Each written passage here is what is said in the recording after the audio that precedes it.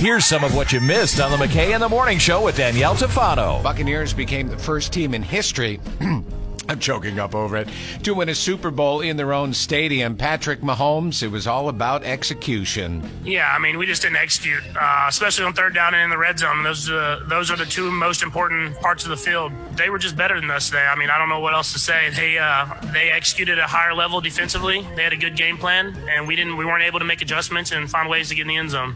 Why does he sound like I don't know. If he asked me out on a date, I would say, no, that's okay. Yeah, I mean, we just didn't Grover. execute. I mean, I love like Grover. I love the opening. Yeah, I mean, we just didn't execute. Yeah. Can you find the audio while Jan does his sports? Find the audio of Grover on the Super Bowl commercial. Which one was it? It was the DoorDash commercial. the DoorDash Sesame Street one, and Grover was in it. That's what he sounded like.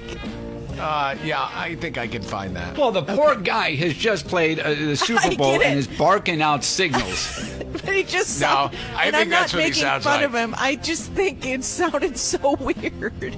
Was it Uber Eats? No, DoorDash. Oh, DoorDash, I'm sorry. Okay, I'm going to have to do a little bit of this live, but if you just hold on 1 second here. So basically, we had Wait, I just need to find the voice. Perfect timing. For every order, we'll donate $1 to... All right, now we can do it. perfect timing. It was Patrick Mahomes, right? That was Yeah, his voice. yeah. I said that he sounded like Grover, and then Scott is grabbing audio of Patrick Mahomes and Grover together. Here we go. Yeah, I mean, we just didn't execute. Perfect timing. Right? Yeah, I mean, we just Long didn't lost execute. brothers. Perfect timing. I don't understand why he does sound like that, though.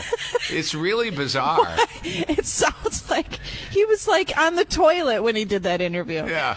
Let me just do one thing here, and then we'll roll this audio and try to make it just a little more entertaining. And here we go.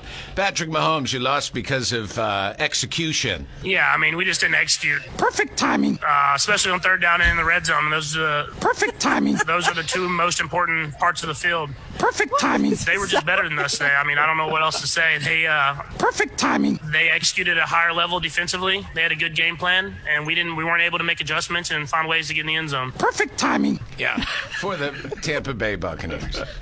It is. Poor Patrick Mahomes. I know. You jerk. I'm sorry. No, I'm not making fun of him because he played a great game yesterday, but If you, gosh, you think he about some sounded of the weird. passes that he made, he was like horizontal, almost hitting the ground throwing a pass. Yeah. He turned around twice from almost falling down and threw into the end zone. One of them was caught out of bounds. Well, it hit His the ground. team but was not. His Yeah. team was not at 100%. when that's he for says sure. execution, it wasn't his.